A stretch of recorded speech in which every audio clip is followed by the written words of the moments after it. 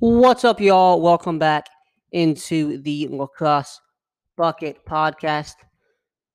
Coming to y'all a bit later than usually with this weekend's preview podcast, but nonetheless, getting it in here on a Friday afternoon, just a few hours before the weekend action kicks off with some Friday night lacrosse here. Got Canisius and Monmouth, I should say, Friday afternoon with that one. And then we have Cabrini playing Penn, the first Ivy League game in quite some time. Believe over a year since we've had some. Yeah, it's been over a year since we've had Ivy League lacrosse, Penn and Cabrini play, as well as Boston U and Brown also are playing, and Dartmouth and Tufts. So, three Ivy League games this weekend, two against Division Three squads, and then this one, obviously, Boston U and Brown, which I think is the most intriguing one, for me at least, on Friday night, 7 p.m. So for most of y'all who are listening, has not happened yet. But so again, that's Friday night lacrosse. We got Canisius Monmouth, Cabrini, D3 versus Penn, and then the other two Ivy games. We're not going to talk too much about those, but we have Boston U and Brown on Friday night, and we have Dartmouth and Tufts on Sunday. So it's an exciting week if you're an Ivy League lacrosse fan, with some of those teams being back. I think the teams that are back playing that local play are some of the ones that that we expected to be doing that. Obviously, Yale we know was in favor of a bubble type season. We know, who was it, Joe Tsai was going to fund the majority of that, pitch in for funding for that. That never happened, and obviously we have no Ivy League season, but teams, if they get into a certain stage of their return to campus, I guess is what you would call it, they can play local play, which is, I believe, a 50-mile radius. I want to say it is. No, 40-mile radius is what it is. 40-mile radius. So, Penn could play, Drexel or St. Joe's, but Penn couldn't go play, for instance, North Carolina. Brown couldn't go play Syracuse. And Cornell, which I don't think they have enough. Some of these schools don't have enough guys on campus to play. Like Cornell, I assume if they had enough guys, and I actually got asked this question, if they have enough guys on campus, which I don't believe they do. I know Yale doesn't either. Would they be able to play Syracuse? And I don't know the exact mileage from Cornell to Syracuse, but if they did, you would probably be able to, if it's in the radius.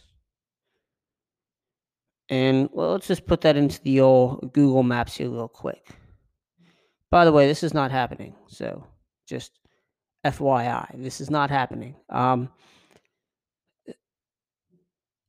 Eh, no, it's out of the radius. It's 53 miles. So 50-ish miles. So it's out of the radius. So that wouldn't be able to happen. But so Ivy League schools can play local competition, no conference competition, unfortunately. But great to see those teams back. It was a pretty long introduction there, with some Ivy League talk. And before we get into a full weekend preview, we've got to go over what transpired last night. with Duke and Notre Dame, another ACC Thursday night thriller. And you see, I don't know if y'all can hear that, but dog barking. That's how exciting that game was um, there in Koskinen Stadium. A very, very exciting ACC Thursday night game, as we've become accustomed to.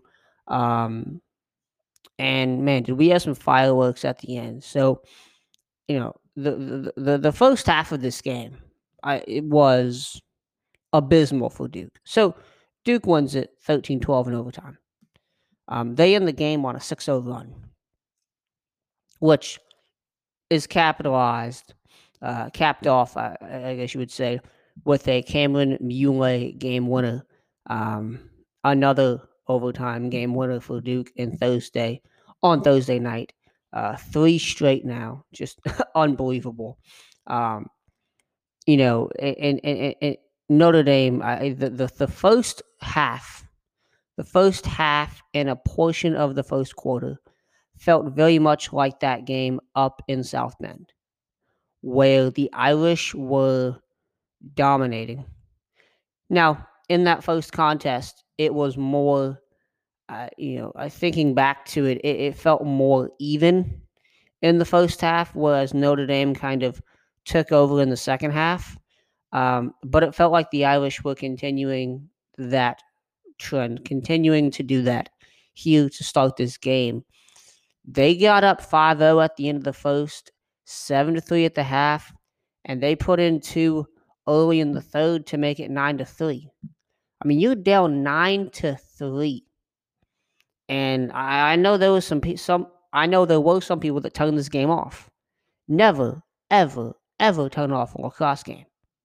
Never. Like, that's rule. Like, anyone who is just getting into lacrosse, I tell them, do not turn off the game unless it is in the final minute and it's a blowout. Do not turn off the game, because I have seen. I mean, we saw here 6-0 run in the final, 7-33, something like that, to win the game. Obviously, force overtime and get the overtime game winner. I've seen guys come back from 8 down with 3 minutes left to win a game. Like, that's the kind of stuff that happens in this sport. It's why we love this game so much. One of the reasons why we love this game so much. And this comeback for Duke.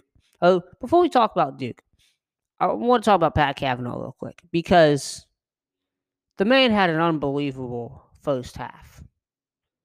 Unbelievable first half. So, as I mentioned, Notre Dame was up 7-3 at half. Do you know who is involved in every single one of those goals? Pat Cavanaugh. I mean, Duke could not stop him. They could not stop him. Could not stop him. He scored the first 2 goals of the game.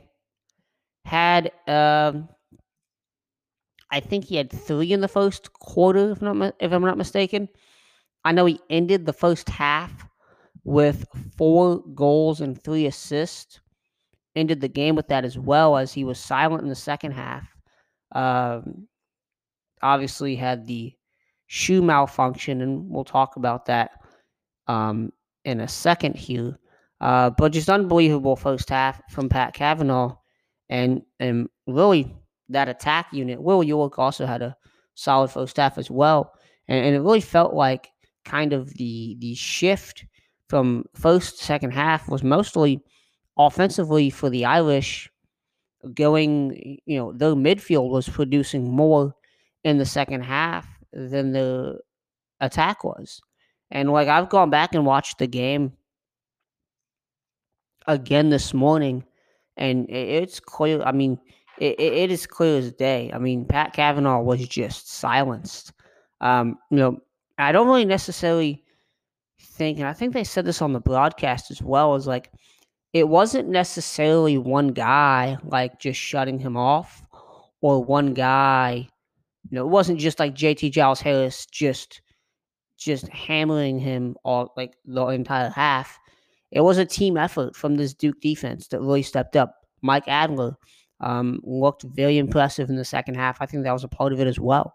That they shut down that Irish attack unit as best as they could. And, conversely, on the defensive end for Notre Dame, their defense, I thought, was, especially late in the game during that 6-goal run, especially, was terrible. And Duke did exactly what you need to do to beat that Notre Dame offense, and that is get the ball inside. And if you can get the ball inside, you can beat this. You can beat this defense. Excuse me. I think I said offense for a second before that, but defense. You can beat this Notre Dame defense getting the ball inside.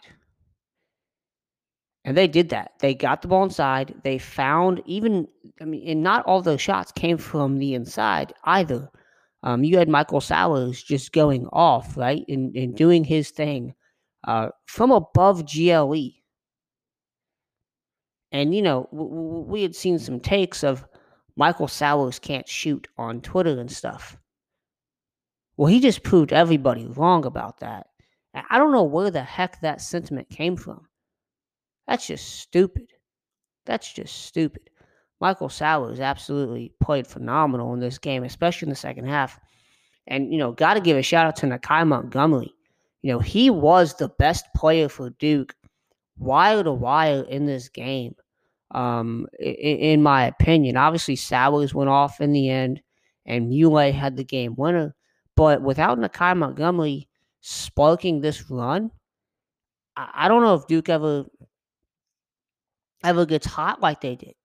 Because every time that Duke was able to answer in the second and third quarters, Notre Dame shot right back. And it literally felt like, Duke is okay, they're going to get on a run here. Oh, no, Notre Dame shot back. And they were able to counter every single thing they did. Nakai Montgomery goes off late in this game. He was the catalyst to this run in which we saw Michael Sowers just be Michael Sowers. Someone I was talking to someone today, and they mentioned me. They said, it was like they took the cuffs off him or whatever of Sowers. And I don't know if I'd necessarily say that because, we did see some of that earlier in the season. And I think more of that was just Sowers getting comfortable in this Duke offense. But yeah, it certainly, if you want to say that, you could say that. I wouldn't necessarily subscribe to that, but definitely something clicked, and they knew who to go to, and he lived up to everything that they needed him to be. He did what was needed of him late in the game, and Duke gets the win. Now the shoe. I want to talk about the shoe real quick. So, Pat Cavanaugh, Notre Dame could have won the game in the final. I think it was 23 seconds left when he scored the goal. But the goal was waved off because he lost his shoe mid-dodge. Now, I believe the rulebook states that if an offensive player loses the shoe or loses a piece of equipment, the play is called dead. But if a defensive player does it, it's a play on, is what I believe is what was explained to me. So, and okay, no, that's the opposite. It's the opposite. Okay. So the way I understand this rule, and I'm looking at the rule book here, is that, it's only a turnover if it's a defensive player who does that, is when it's a turnover. But if it's the offensive player, it's a no goal. So, and Team A gets the ball back, is what I'm reading this here. So, I don't necessarily think that's a good rule. it didn't seem to affect the play of either him or the defenseman. Um, I obviously, if there's something where you lose a piece of your equipment and it affects the play of either your defenseman or you or another player, I can see where you rule that a dead play and a turnover to the opposite team. But if to lose your shoe mid dodge and score, you know, I, I don't, you know, that should not be a no goal. I think you should call that a goal. I think you should. And if you don't call it a goal, you should at least give the ball back to the team who had it. Call the play dead as soon as that shoe comes off. Reset. I mean, in my mind, that is what it seems logical. Um, I know there's varying different opinions on this. I know there's Notre Dame fans think the game was the game was handed to Duke, and hey, you are right to think that because I mean if Kavanaugh, if that goal does not get called back, if it does not get called Duke's way, I mean Kavanaugh, Duke likely win. I mean Notre Dame likely wins that game on the Kavanaugh goal. So very odd situation there. I don't think I've ever seen that before. Um, but looking at the rule book today, I don't. The way I interpreted it, and I might be interpreting it wrong, but the way I interpret it from what the rule book says, that should have been a no goal, but the Notre Dame gotten the ball back, and it's a reset. I don't know. It's a lot of different intricacies there.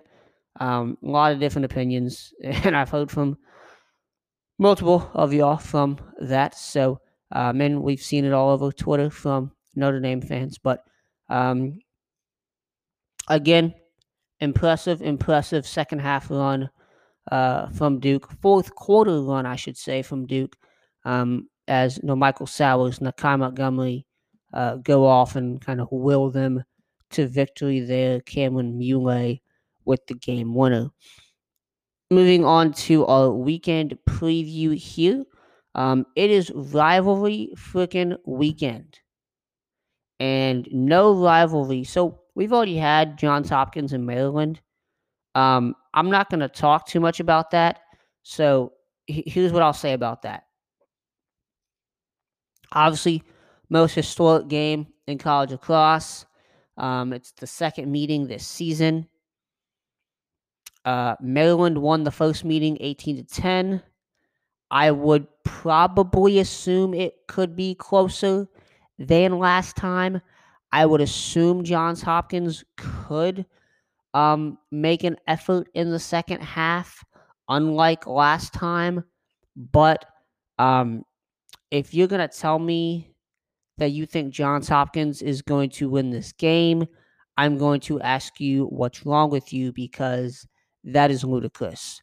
I don't see a way that Johns Hopkins wins this game. I think it's Maryland's one to take. It's obviously the last game of the season. Maryland, number one team in the country right now, 11-game win streak. Jared Bernhardt's playing some of the best lacrosse of his career. By the way, he'll be playing football in the fall.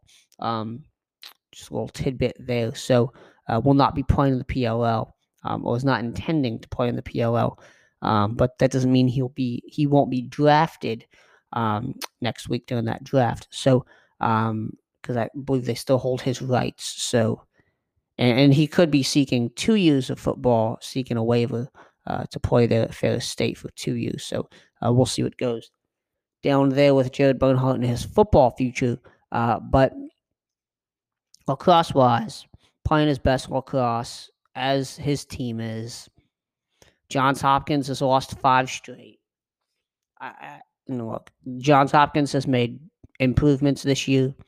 I just don't see them winning this game at all. And that's I don't think if you think Johns Hopkins is going to win this game, you're not you don't watch lacrosse because come on. You watch those two teams. It is night and day, the difference between those two.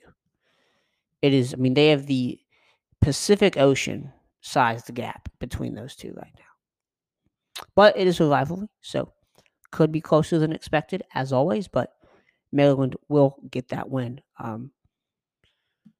I expect. So, moving past that one, move to Navy and Army, the most traditional, one of the most historic matchups in not only lacrosse, but just college athletics. Obviously, the football, lacrosse are two of the big ones for me, obviously. You have basketball as well. I mean, this is just, it is a rivalry like any other. It is America's game, if you will. They will go head to head at noon on CBS Sports Network. The 101st meeting between these two. Big game. And I'm happy because we will have 17,000 fans in the stands. 17,000 fans in the stands. Will there be that many people? I don't know, but they're selling 17,000 tickets. If I lived in Maryland or in Annapolis, best believe I'd be going out there. 17,000 people in the stands. Great to see fans back. Great to see fans back in the double-digit thousands like we should have from the beginning. Fans are back in Marine Corps Stadium. 17,000 of them for Army and Navy. Now, this is a big contest, obviously, with a rivalry here, but there's also another factor of it. So, the Patriot League has changed their playoff structure for this year, which I think I mentioned on Tuesday's podcast. Actually, no, because that was announced. Was that announced Tuesday afternoon? So I did not mention that on there, but I hinted at a possible change. So the change has come. So they do have the quarterfinals back in the Patriot League tournament. So the number 1 and number 2 seeds, I believe, will get that bye. And then you have the quarterfinals to decide who goes to the semis to play 1 and 2, which right now looks like Lehigh and Army are the 1 and 2. Navy, I mentioned, is one of my first 4 out of the NCAA tournament at the moment. And if they can get this win, this is a huge resume booster for them. They're coming off a win over a Loyola team that I think has decreased in value over the season. Obviously, they're one of the most inconsistent teams that we've seen this year. So they're coming off a win there.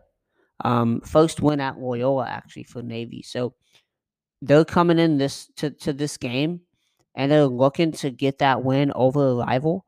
I believe Army was 2019 the year. I can't remember who it was. They had it was overtime at Navy. Army wins it in overtime. Yeah, that was 2019. That was the 100th meeting. This is the 101st. So they're looking to get back in the win column against their rival and boost their resume. And they would, I think, at the moment they would get like the 3rd or 4th seed in the Patriot League tournament. So they'd be in that quarterfinals, obviously, but they would up their seeding in there. Boston U's also in that mix for that 3rd, 4th seed with no Patriot League games left due to Holy Cross canceling the rest of the season for violation of virus protocols. So that's that. So Navy, this is while it's a big game, obviously being a rival game, I think there's much more on the line here for Navy. Obviously, you want to sing second, but we'll see what goes on there. And for Army, they just continue to win and continue to improve their resume. And it's obviously a big game here. In terms of who I think has the upper hand here. Um, Look, it's the Army Navy game. I don't think any team has an upper hand. I think they're both coming in fierce, wanting to win this one. Obviously, I mentioned I think if you look at from a resume standpoint, obviously this game is important and it looks good on any resume. You want to beat if you're at Navy, you want to beat Army. If you're at Army, you want to beat Navy. Um, but from an NCAA tournament type standpoint, this is a in Patriot League type standpoint. This is a bigger game for if they win. It does more for Navy than it does for Army. I think Army is still kind of that. They're the second best team in the Patriot League behind Lehigh this year. And then you have Navy and Loyola there at that third and fourth best team. Um, Obviously, Navy beat Loyola, but Loyola also beat Navy. So if Navy beats Army, I think they assert themselves as the third best team in the Patriot League without a doubt. So this game obviously carries a lot of weight for both teams. I think it's going to be a close one. Both defenses, I'm a big fan of. Obviously, what you have in Shupler and Hudgens for Army, it is fantastic. And then with Navy, you have a guy, Spencer Lease, and then one of my favorite freshmen, Jackson Bonitz, who's been phenomenal this year, along with the rest of that Navy defense. Um, I, offensively, I think Army has a bit of an upper hand. And when you look at the face with Brendan Nichtern and those guys, but when you look at the looking at the face-off dot, I don't necessarily know. I think it's kind of a flip the coin type situation. Army hasn't been good. Navy hasn't been much better. But both these teams have been able to use their defenses to neutralize that weakness at the face-off dot in multiple games this season. So for me, I honestly do think this is going to be a defensive heavy battle. I don't want to say it's going to be a low scoring game because both offenses have shown they can put up points. So and Navy, the midfield especially has been pretty well, been pretty good over the past couple of weeks there. And then you have Christian Daniel at attack who's been very well. And then obviously with Army, they've got guys everywhere on offense. And I've talked multiple times about Army's offensive resurgence, if you will, with Brendan Nichtern coming in and doing what he's been doing since his freshman year. So this is a game that could go a number of different ways. But in the end, I think it's probably going to be a close one. 12-11, 11-10, maybe overtime. Like, that's what I'm hoping for here, and I think that's what a lot of people are hoping for. And that's usually what we get with Army Navy. It's a tight game. It's a heavily contested game. This is going to be an exciting one. Moving on to Syracuse and Virginia. So in February, the Syracuse Orange exploded in the second half, taking down the Virginia Cavaliers 20-10 in the Dome. But as we all know, since that meeting, these two teams couldn't have gone in different directions. You have Virginia, who for a while there was the hottest team in the country. That kind of goes to Towson now, but Virginia, obviously, beating beating Carolina to split that season series, and beating Notre Dame in South Bend, and they'll play Notre Dame to end the season next week. I believe is who they have. So this is and Syracuse, they've been terrible. They've been absolutely terrible. That win in February over Virginia is their only ACC win. They've been blown out by Notre Dame and North Carolina, who play each other this weekend, and we'll talk about that in a second. But Syracuse has been blown out by the ACC teams they've played these past couple weeks. Ever since that Notre Dame, ever since that Duke Thursday night loss, and they weren't particularly fantastic in that one, and neither was Duke. They've been terrible. They beat Albany as expected. I mean, they've beaten the teams they were supposed to beat. Nothing special about this team. And then you have Chase Scanlon, who has been suspended for the rest of the season, suspended indefinitely. And according to Desco, what I saw was his status for this week is unknown. His status for the remainder of the season, which is 2 games, is unknown.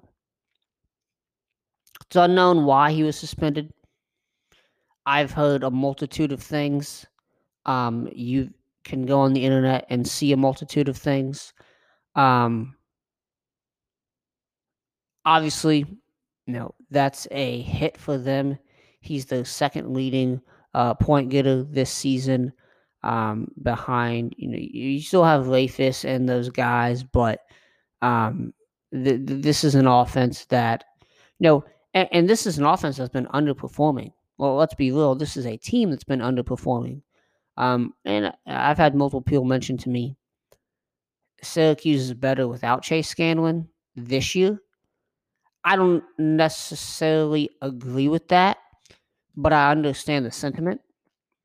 As maybe, hey, let's try something new, or something along those lines. Let's get a new top 5 in there. Let's get a new top 6 in there, with obviously Scanlon out. But you still have Rafis, you still have Hiltz, Curry, Dordovic, Chimboli. Siebold is likely to. Siebold will take that Scanlon spot there. So we'll see how he does. But, I do think this is a pretty significant hit for Syracuse offensively, especially considering how bad their offense has been the past couple of weeks. And I know we can beat the horse of. We can talk about the piss poor defense and how terrible it is, and we can beat that horse to death. But, their offense has been pretty bad as well. And while they had some flashes, and we've seen flashes against Notre Dame, they had some flashes getting the ball on the inside. They just looked a bit last week. Notre Dame, they looked decent in the first half, or the first quarter, I should say. North Carolina, they just didn't look like they wanted to frickin' be there. And I told y'all on Sunday's podcast, go look up the one, I think it was the first goal for Carolina, where Chris Gray has like 20 yards in between him and the defenseman, I believe. It appears like 20 yards. And he just stings it. No one on him. I mean, that's just, I think that play right there was indicative of how that game was going to go. And it's pretty indicative of how Syracuse's season has taken a turn for the worst. I don't know. I don't remember a more disappointing team than this Syracuse team, to be honest with you. Now, as far as Virginia is concerned, they want to get back at this Syracuse team for putting a whooping on them earlier in the season. And I think Virginia has, obviously, Virginia has all the talent in the world to be able to do that. I mean, you talk about, name who you want to step up today. You want Connor Schellenberger, Matt Moore, Peyton Cormier, Bertrand, Laviano, Dox Aiken, Xander Dixon. I mean, you just name anyone you want, right? Jeff Connor. I mean, it does not matter. They have so many guys that can kill you in so many different ways. And this Virginia defense has really stepped up and really improved this year. Obviously, Jared Connors has been fantastic, right? We've seen Scott Bauer improve, and other guys like that. And really the defense as a whole. And then Cage, Alex Road continues uh, to be a solid playmaker there in Cage. So this is a team that appears to have it all together, and I know they're coming off that loss to Duke, and they want to get back in the win column. So that is, I mean, the last ACC game they lost, they beat Utah last weekend, and this is the season finale here against Syracuse. So they definitely want to end the season on a high note, and I believe they can. Petey Lasala is playing some of his best lacrosse that we've ever seen him play. To be honest with you, and I just don't see Syracuse being able to stop them. Based on what we've seen the past couple weeks, past couple ACC games, I should say. So this is obviously one where Syracuse wants to get back in the win column, wants to show people, hey, those games were a fluke. But I don't believe those games were a fluke. I do believe that Syracuse Virginia game was a fluke for Virginia. But we'll see how things go there. Could Syracuse step it up? Certainly. We've seen flashes. Could Virginia, just blow them out, just like teams have done the past couple weeks? That's certainly a possibility. The other ACC game this weekend, Notre Dame and North Carolina. So the Irish coming off that loss. I'm very, very interested to see how they react to that. How do they come out against Carolina? And this is a Carolina team that is coming off a booty whooping against Syracuse that we just talked about. So we know they're fired up. We know they're hyped up. We know what they can do. We've seen both these teams at their best. And I think for me, the biggest question there is, how does Notre Dame react? How do the Irish react to that loss? That's the biggest question for me. And that honestly is one of the better games of the week for me is Notre Dame, North Carolina. One of the better games of the week. Army-Navy is probably the best game of the week, to be honest with you, but Notre Dame, North Carolina, certainly the second best game of the week, I would say. Some other games I want to go over here before we get out of here. Towson and Delaware. So, biggest question here, can Towson keep winning? They lost to Delaware 13-12 back in March. But Towson is the hottest team in the nation. Won the last 3 contests in CAA play. And they're trying to set themselves up to sneak into the CAA tournament after a slow start. They're coming off that win over, who did they beat last week? Well, UMass. They beat UMass last week. So they're coming off that game against UMass, that win against UMass. They're going into Drexel. They're going into to face Delaware at home. This is going to be another big one in the CAA. I feel like we've had CAA big ones the past couple of weeks. Really, we have, but Delaware, they bounced back from a loss last weekend against Hofstra, beating them 14-13 in overtime.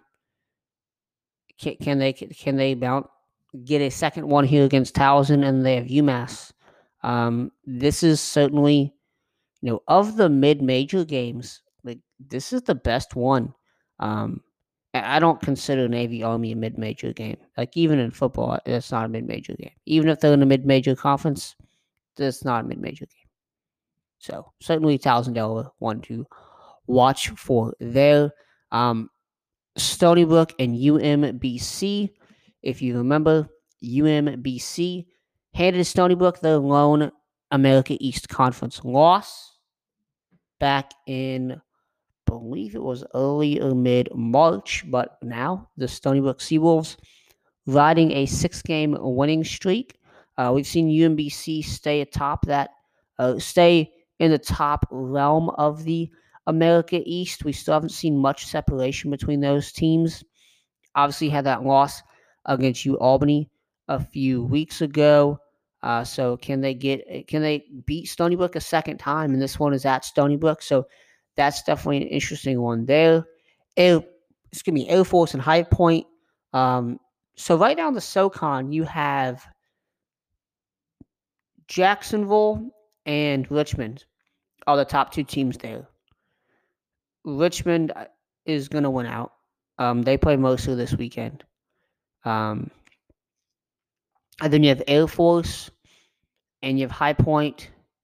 They're at 3-4. I think High Point's above Air Force at the moment. Yes, because High Point beat Mercer. Mercer beat Air Force.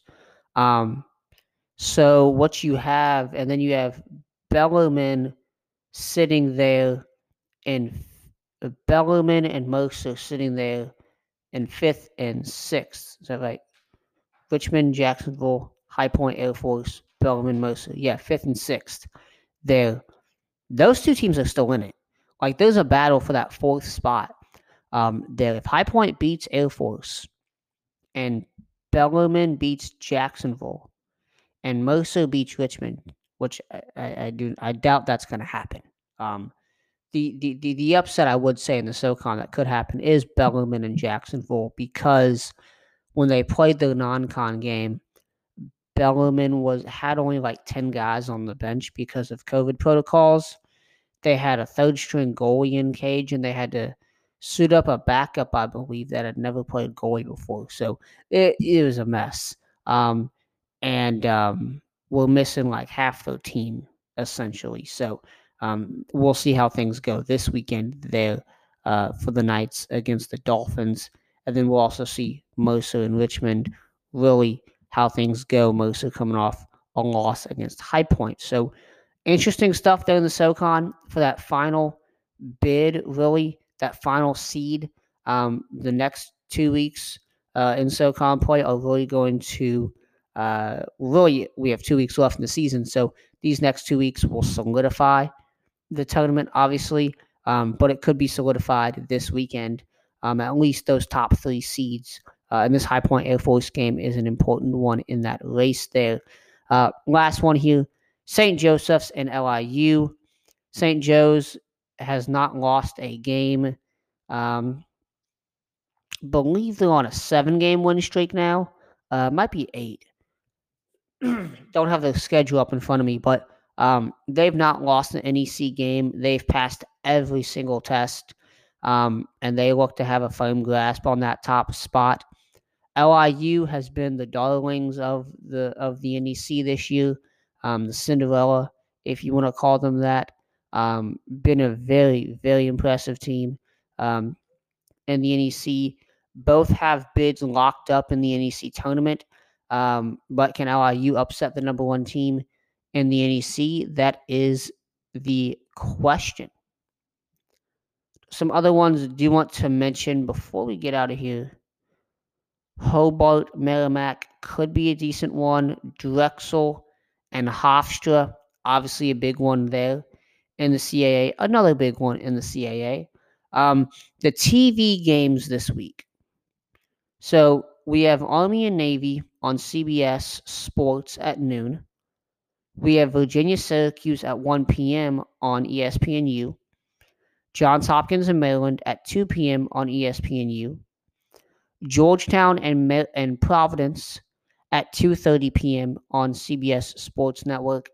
And then at 4 p.m. on ESPNU, we have Ohio State and Penn State. Look, I don't necessarily think there's much to go into that. I am interested to see how Penn State comes off that big win over Michigan, where Nomak O'Keefe broke the goal record and everything.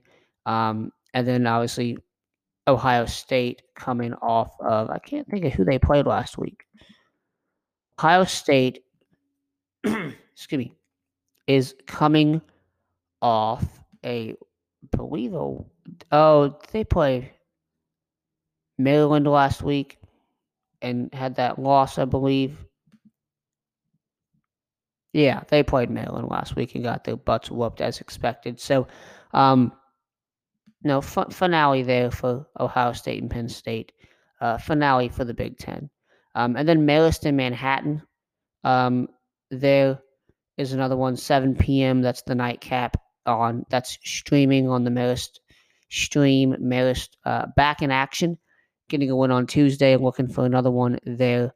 And then we do have an ESPNU game on Sunday. Michigan and Rutgers at noon. Can the Wolverines upset the Scarlet Knights?